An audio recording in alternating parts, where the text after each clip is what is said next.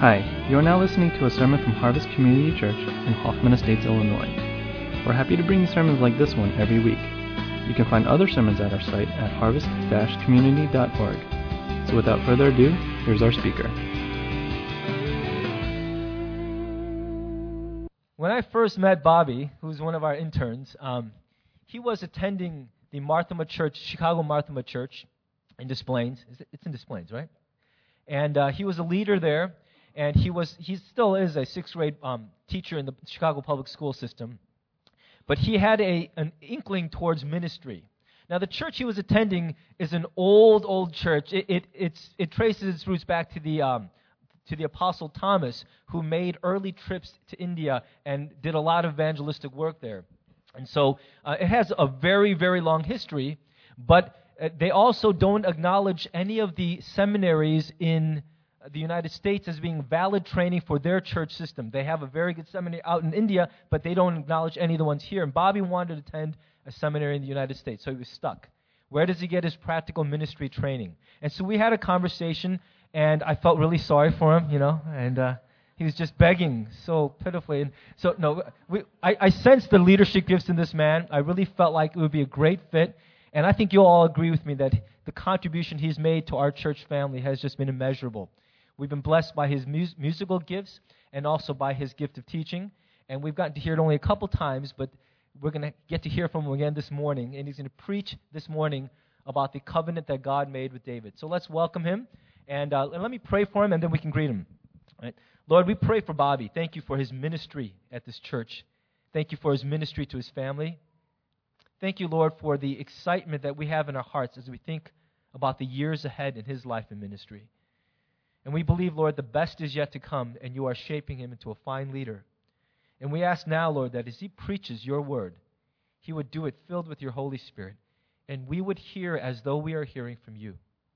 And we pray that these words would change our lives, changing even the way that we think and feel, so that we might become more like your Son, Jesus Christ. Empower him now, and we pray in Jesus' name. Amen. Let's welcome Bobby up with some applause here.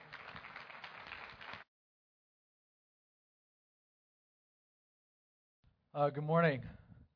It's really a great privilege to be here with you and to share this morning from God's Word. I do want to recognize before I begin just a few people. First, I want to recognize Renee, my wife, and she and I are doing this crazy life together. Right now, like Pastor Dave mentioned, I'm teaching sixth grade in the Chicago Public Schools and attending seminary part-time. And also this year, Renee and I decided that maybe it's time for me to go further in my teaching and try to get a national board certification, for those of you who are familiar with that. So this year is just insane, and the insanity doesn't just reside within my head. Renee's kind of insane too, because not only is she taking care of both of our boys, Micah and Ethan, at home, but she's working part-time as well. So I just want to recognize her contribution to what we're trying to do together. Another person I want to recognize, I have some kind of deep Darth Vader booming voice happening right now, but I don't know what that's all about. Another person I want to recognize is Christian Park. And, Christian hasn't received any recognition for this, but as we've moved from AFC to a portable church system, you may or may not know, but Christian was the one responsible for deciding all these pieces to put together. And PCI sent out their consultant, and they gave us their list of what they thought was good.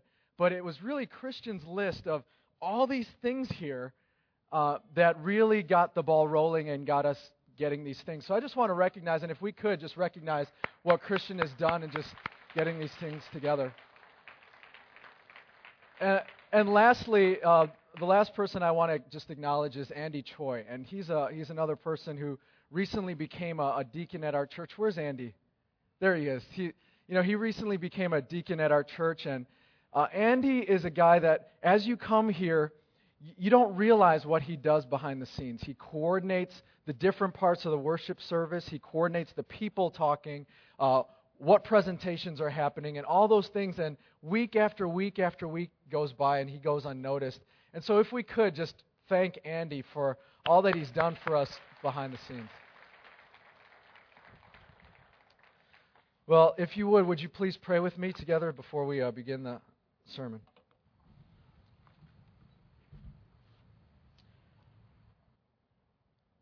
Father, we just thank you and praise you, God, because you are more than a God who makes sermons good.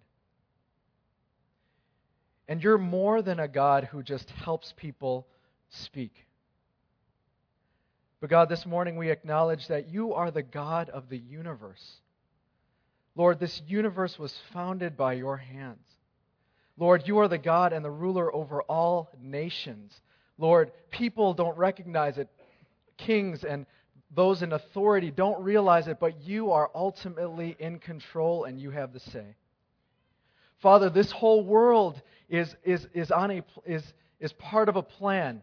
And Lord, that plan is your plan.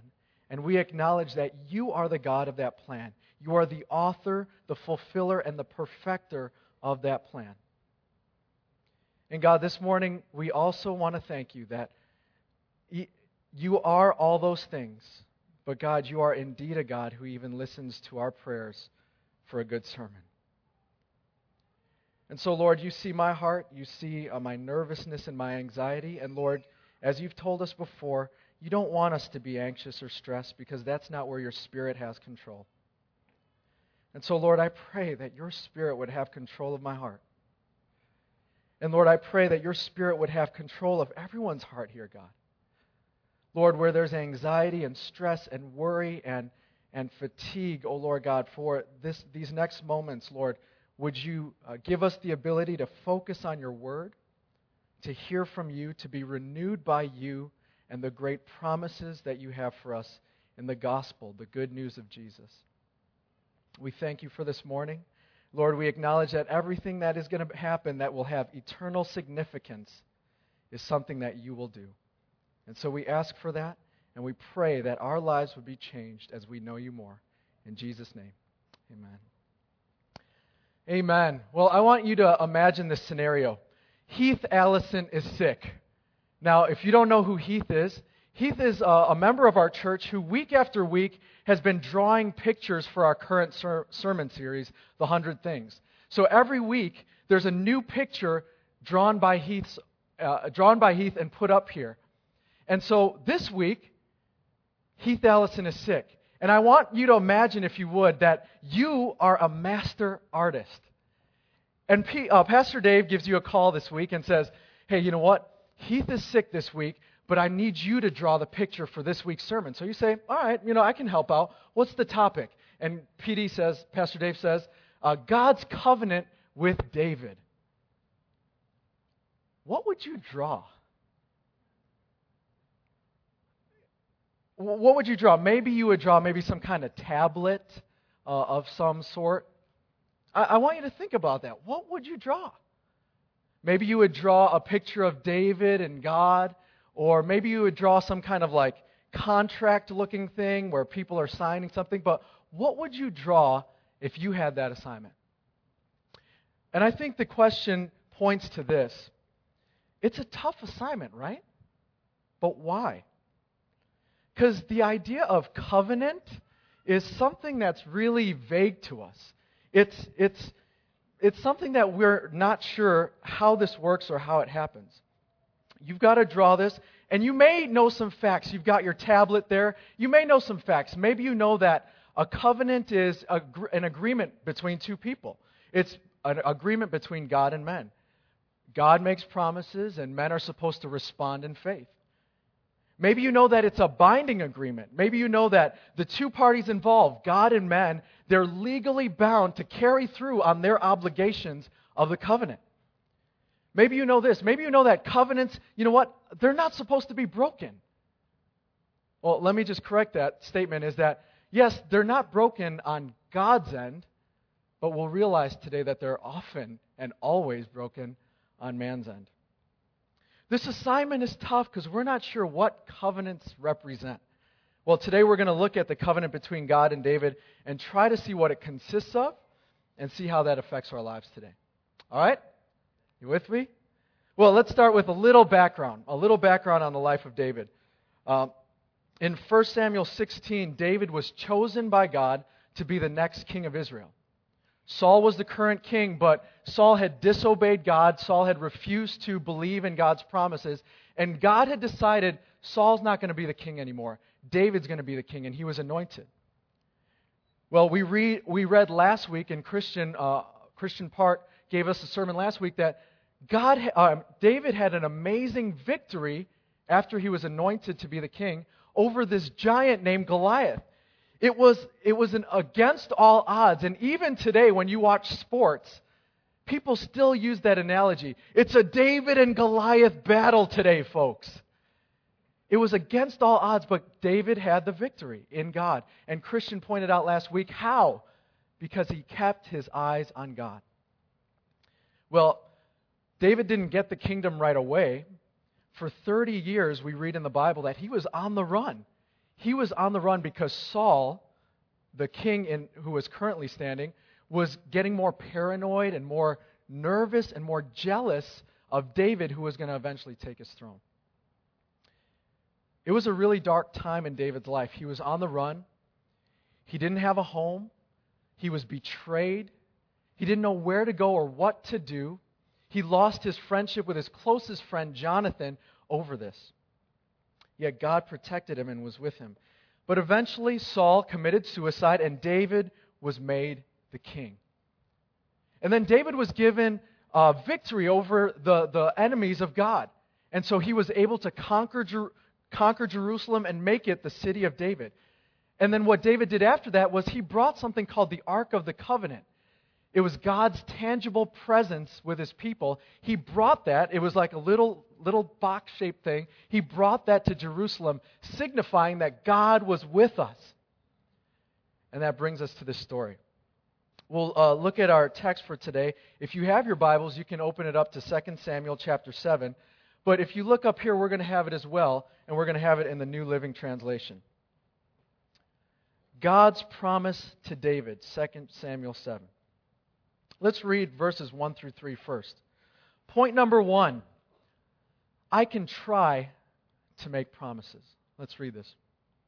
When King David was settled in his palace and the Lord had given him rest from all the surrounding enemies, the king summoned Nathan the prophet. Look, David said, I'm living in a beautiful cedar palace, but the ark of God is out there in a tent. Nathan replied to the king, Go ahead, do whatever you have in mind, for the Lord is with you. But that same night, the Lord said to Nathan, Go and tell my servant David, this is what the Lord has declared. Are you the one to build a house for me to live in? I've never lived in a house. From the day I brought the Israelites out of Egypt until this very day, I've always moved from one place to another with a tent and a tabernacle as my dwelling. Yet no matter where I've gone with the Israelites, I've never once complained to Israel's tribal leaders, the shepherds of my people Israel. I've never asked them, why haven't you built me a beautiful cedar house? David wanted to do something noble for God. David wanted to build God a house. David had a promise for God. I'm going to do something for you, God. And his prophet's reply was, yeah, go do it. God's with you. But then we read in the last response, God's response was what? God's response was more or less, do you think that's what I want? God's response was, you know what, David? There have been plenty of other leaders before you. I could have asked any one of those guys, but have I ever asked that? I got to work on that. As I sat across from my friend last week, he was sharing with me his plan to become a better husband. He was sharing with me how, he was going to read some books on being a better Christian husband. And he was going to try to install like date nights into their marriage. And he was going to try to just spend time with his wife every day. And he said, you know what, I also need to call someone to make sure I'm following up on what I said I'd do. I got to work on that. Today is Sunday, and all across the nation, millions of Christians are going to leave church today saying, I got to work on that. And then if you've ever been part of any Bible study, what is question number 3 in any Bible study?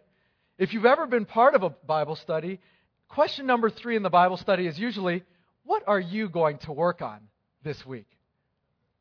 I've got to work on that. In the text, we see David's, I've got to work on that statement. He's going to work to make a house for God. It's a great thought, right? But God's not really impressed, and God doesn't really want it.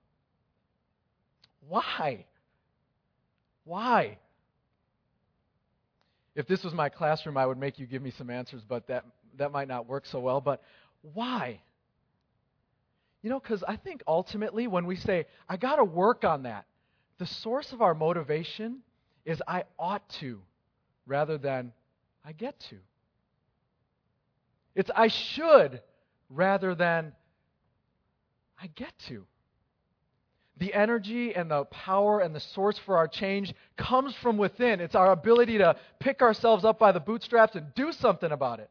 And I think today as Christians, we do this so often. God's not pleased with David's response, right? Why? Because that's how religion operates.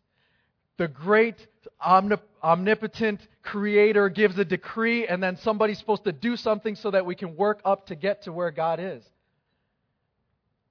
We attempt to have relationship with God based on our own merit. And you know what? I think that's where so many of us are at today.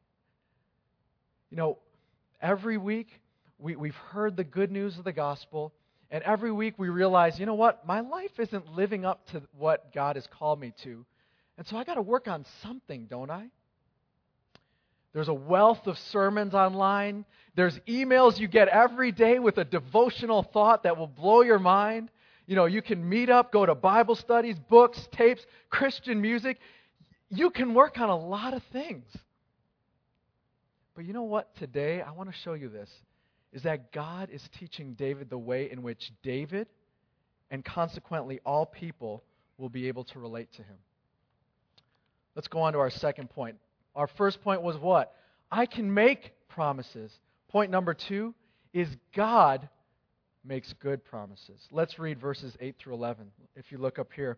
No, now go and say to my servant David, this is what the Lord of heaven's armies has declared. I took you from tending sheep in the pasture and selected you to be the leader of my people Israel. I have been with you wherever you have gone, and I have destroyed all your enemies before you. Now, I will make your name as famous as anyone who has ever lived on the earth.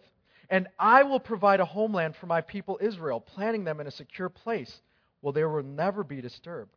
Evil nations won't oppress them as they've done in the past. Starting from the time I appointed judges to rule my people Israel, and I will give you rest from all your enemies. God makes good promises. Look at the promises God gives to... Isn't this so weird? David's like, I'm going to build you a house. And then God says, well, let me give you something. Look at what God does. I will make your name famous. This is what God starts with to David. Your name isn't just your identity, right? And it's an expression of who you are. Back then, it was also an expression of your power, your authority. And you know what? It's something that could be carried eternally. And thousands of years later, in Hoffman Estates, a bunch of people from different nations know of little King David, the shepherd of Israel. God makes good on his promise. What else does God say? God says this, I will provide my people Israel a homeland. Here at Harvest, there's a word that goes around that some of us laugh about because it's said so often, shalom. The way that things should be.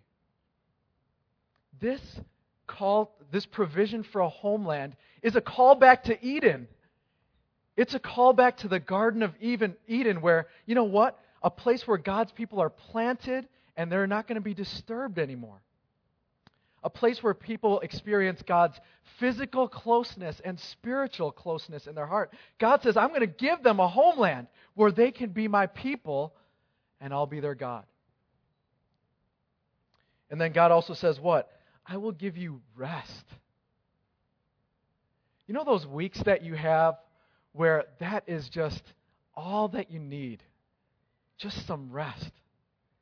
I would tell you what time I stayed up till last night, but then you would question the rest of what I'm going to say. But I cannot wait till after church today. The Bears aren't playing, but I'm going to watch some football and rest because tomorrow is Columbus Day, and although Columbus didn't discover America, I get the day off from school. I will give you rest.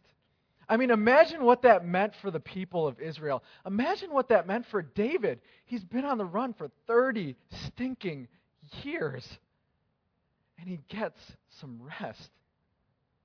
And David's looking at this promise and like, my name famous? Rest? Land? I want to tell you this, is that God had a rescue plan to save us from death and give us new life. And you know what covenants do? Covenants reveal that there is a way to relate to God, and it's all about the promises He makes.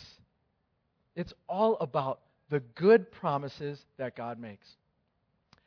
Every covenant is made with this in mind. It's from Jeremiah where God says, I will be their God and they will be my people. Now notice that. God says, I will be their God and they will be my people. God's going to make this happen. And you know what? It doesn't depend on us. God is going to make good promises. God takes the initiative. He assumes all the risk. And He's going to come through on the promises. And if David was going to be a part of that rescue plan, he had to get that. He had to get that it was about believing God's promises. God didn't want David's promises. God didn't want David's, I ought to build a house for you. God needed David to get something straight. From now on, the way that we work is all about my good promises. David's story is just another story of a man that God chose to make promises with. Now, I want to kind of update that slide a little bit. God makes good promises, right? But also, God makes good promises regardless of if you're good or bad. Regardless of if you're morally good or morally bad, God makes good promises. You know what? It's easy to think that God made that promise with David because of David. And some of us think that.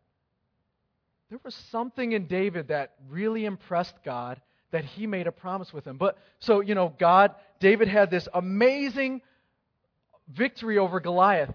You know that speech that David gives to Goliath? Who are you, you uncircumcised Philistine? Do you know who the God is that you're messing with?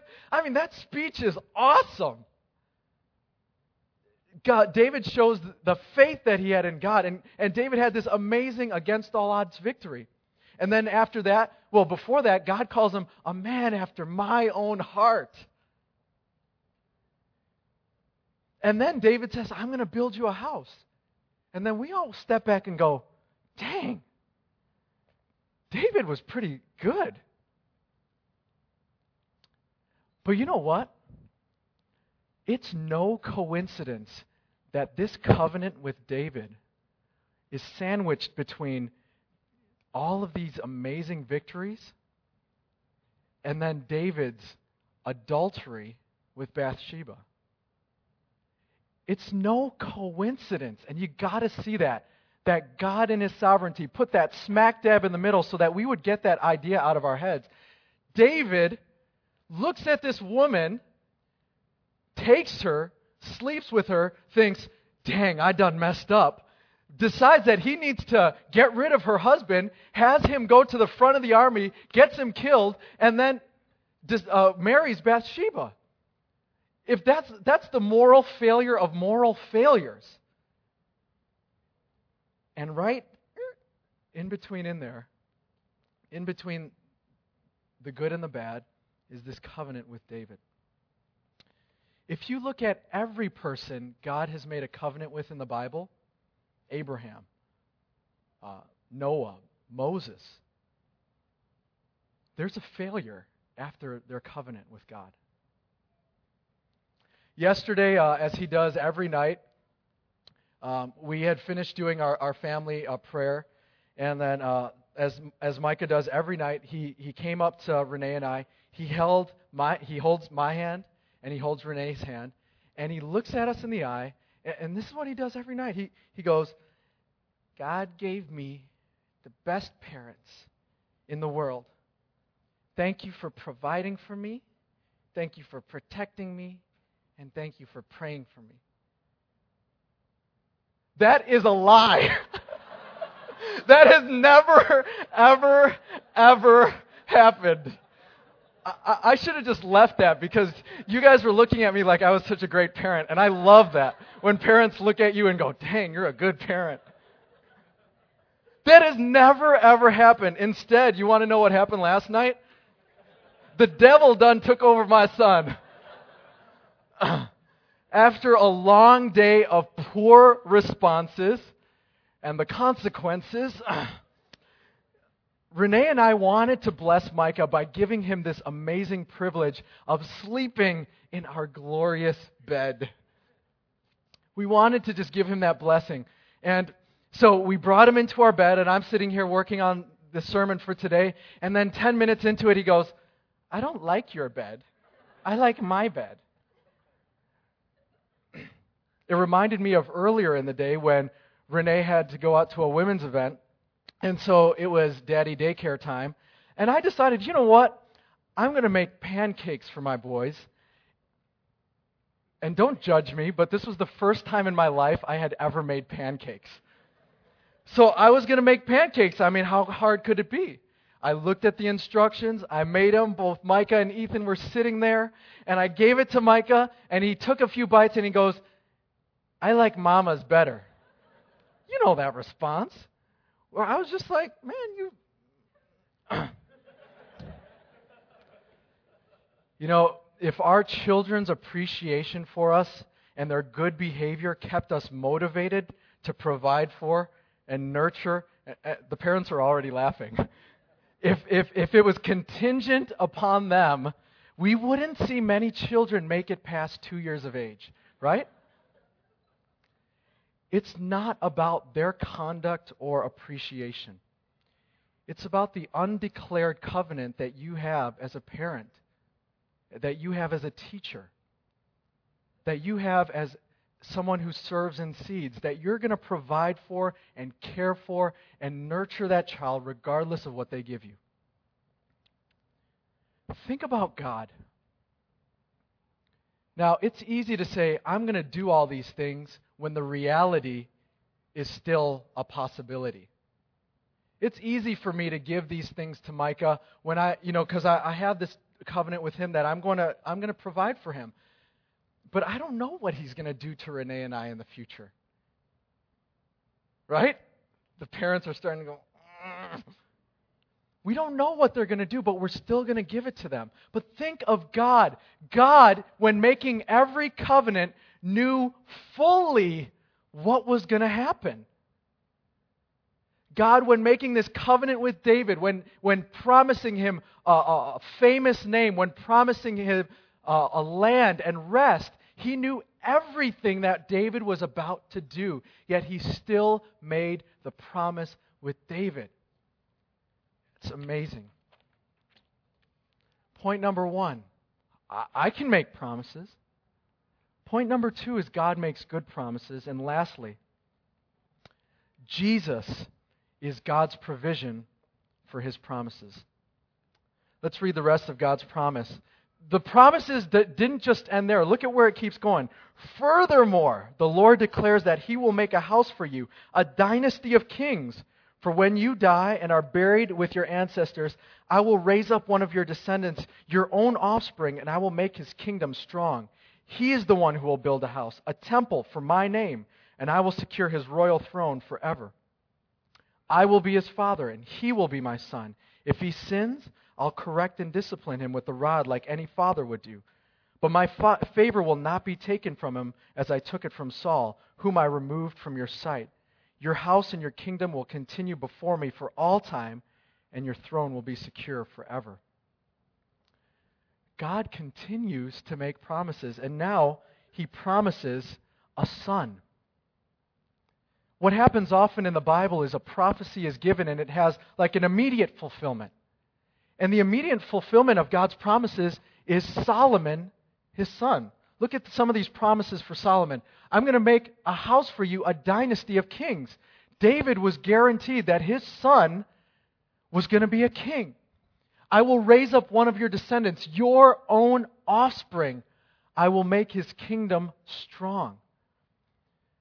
God promises with David, your son, your very own flesh and blood is going to have a kingdom. And that kingdom isn't going to be weak. It's going to be a strong, powerful kingdom.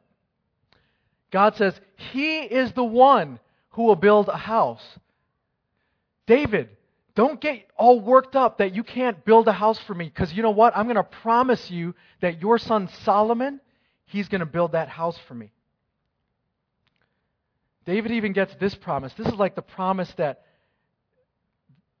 gives so much comfort. You know what? If he sins, I will correct and discipline him. David is comforted in the fact that, you know what? When his son goes astray, God himself will be the one who takes care of him. How reassuring is that? And then lastly, my favor will not be taken from him as I took it from Saul. God's favor will not depart from Solomon. There's some assurance there that David gets. But I want you to look again at these verses and see, do you see Jesus in there? Do you see the promise of Jesus foreshadowed? Look at this. There's only some things that Jesus could be. These verses were fulfilled by Solomon, but eventually they were filled full in Jesus. His royal throne will be forever. Well, that can't be Solomon. Solomon's going to come to an end at one day, but the royal throne will be forever. It says, I will be his father, and he will be my son. A foreshadowing that, you know what? Yes, Solomon will be the immediate fulfillment of the promises, but Jesus is where these promises are filled full. And lastly, again, for all time and forever. You know what? These verses were fulfilled by Solomon, but like I said, they were filled full in Jesus. God can only make good promises to good and bad people and keep them without violating his character if someone would step up and take and keep man's end of the bargain. God is not the teacher who sees that everyone failed on the exam and then puts the curve. God is not the parent who gives up because he just comes to a point of just exasperation and says, they're never going to get it anyways, I just give up. They can do whatever they want. God is not the family member who lowers his expectations because he's been hurt so much at family get-togethers. God keeps his standards, but how? God didn't just make these promises having lowered his standards. Covenant promises are possible because Jesus fulfills man's end of the bargain. Do you get that? Jesus, who was fully God and fully man, finally came along and fulfilled all the promises that man was supposed to keep. Who else followed every command of God to the T and could satisfy the demands of a holy God? Who else did God's will on earth?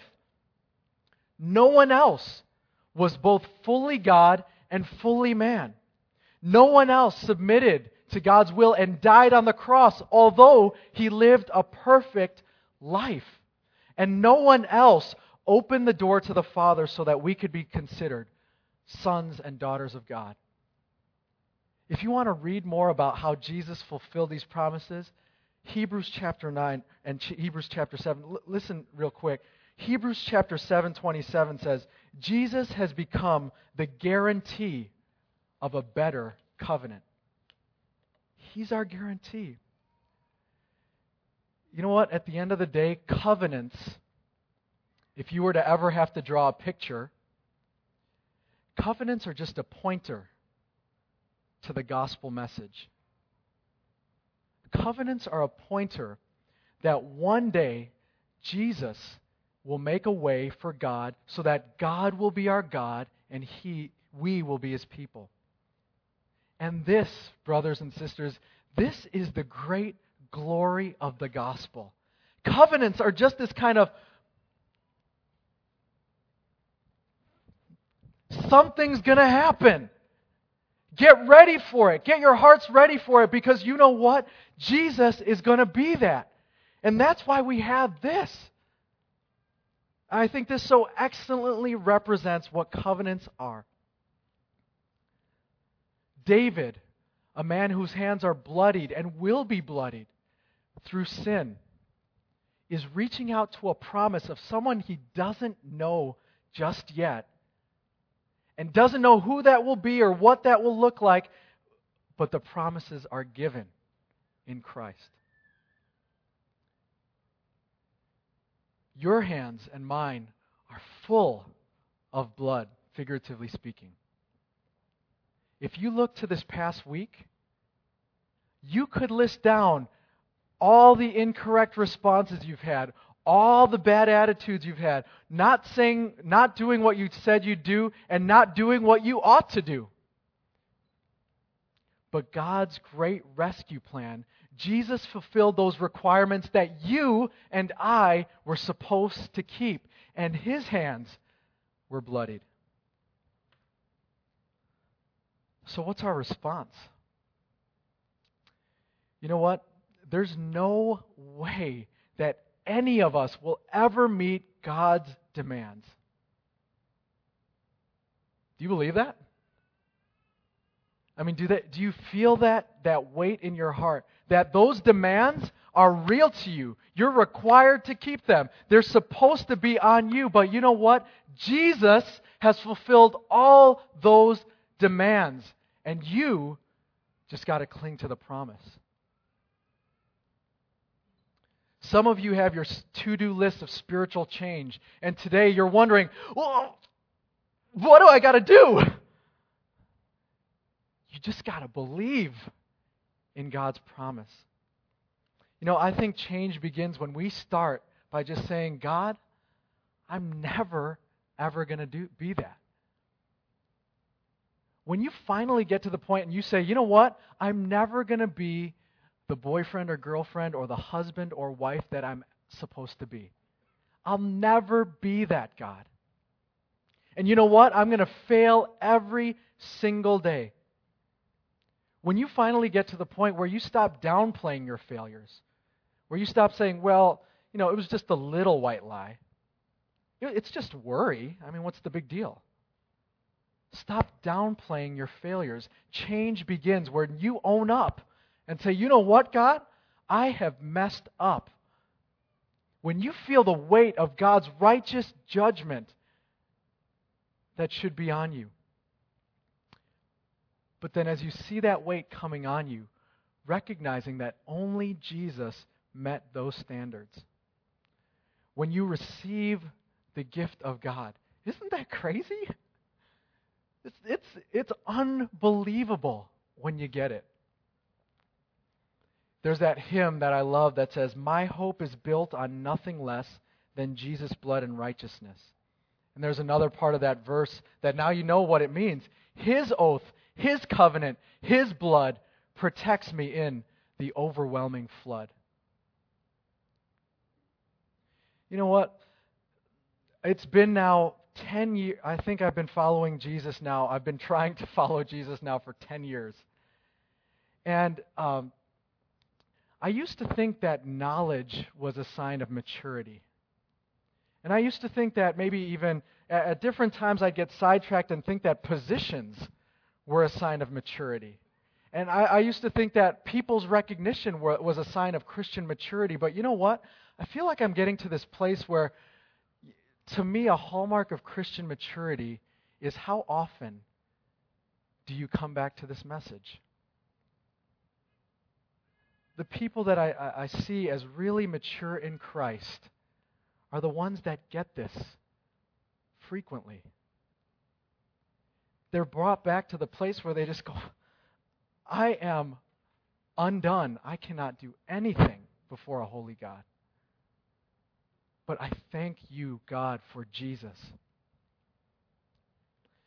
You know, David recognizes that, and he prays this amazing prayer in verses 18 through 29. If you have your Bibles, you can look at it, but David's prayer of gratitude. When you get this, when you get the gospel, I'll just read. Then King David went in and sat before the Lord and said, Who am I, O Lord, and what is my house that you've brought me thus far? And this was a small thing in your eyes, O Lord God. You have spoken of your servant's house for a great while to come. And what more can David say to you? Therefore you are great, O Lord God. There is none like you. There's no God besides you, according to all we have heard with our ears. And he goes on and on and on. I don't want to highlight the response, because then we'll make that the work. I got to respond like this. There's this feeling of helplessness when you realize that all you can do is just thank God for Jesus. And I think that's where God wants us to be. If I were to leave you with a response, it'd be this. Not eat some salmon. Marinate.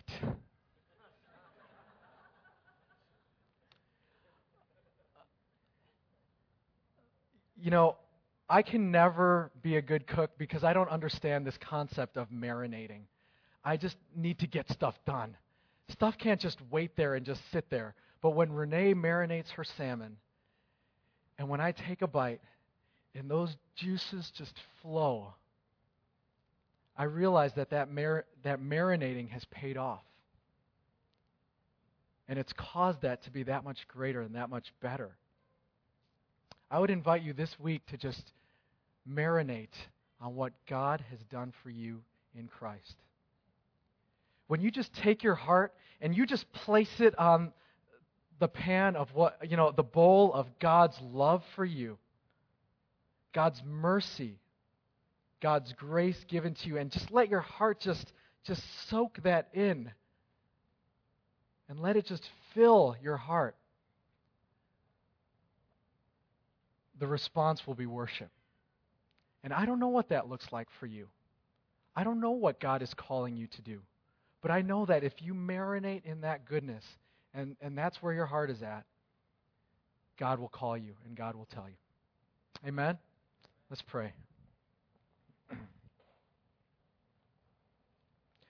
Just invite you, this time, we have such a valuable time to let our hearts marinate in the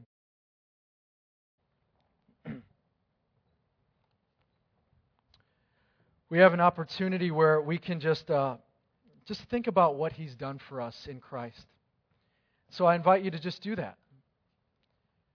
Just come before God and tell Him that you can't live up to His standards. You'll never be able to be the person that He's called you to be. Confess those things even in this last week. Would you also confess your morality to God? You thinking that your keeping of good things is going to make God happy with you. And as you confess those things to God, would you just remember His gift to you, His promises to you in Jesus? And we'll pray. Lord, we thank you so much for this morning. And even for this time, this short time, where our hearts could marinate in the goodness and the mercy and the quality of your promises. Lord, we come before you as a people, as a group, and as individuals, and we want to own up, God, and just say, Lord, we have not met your righteous and holy standards. Lord, our attitudes were poor over the last week. Our responses to our family and friends and coworkers have been much less than what you've wanted. Lord, Even in our own hearts and our minds, we don't believe you and your goodness and your promises. We acknowledge those things. And God, we even confess our goodness to you. We confess trying to keep the rules, thinking that that will make us in a better place with you, that that's what you want from us. We confess that to you. And Lord, we stand joyfully in the helplessness that comes from knowing that Jesus is our only way. And Lord, we just cling to Jesus Christ, the Lord who was fully God and fully man, who came to this earth and fulfilled every requirement that we were supposed to meet, and died on the cross and made a way so that we could have relationship with you. And we pray, Lord, that this morning that gospel truth would come more and more often, more and more frequently to us by your grace, by us meditating on your promises.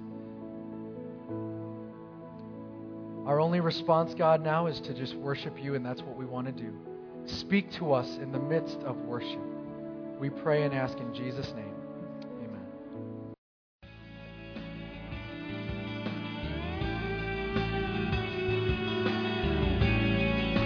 Thanks for listening to the sermon from Harvest Community Church. If you would like more information or have any questions or comments, check out our website at harvest-community.org. Thanks for listening.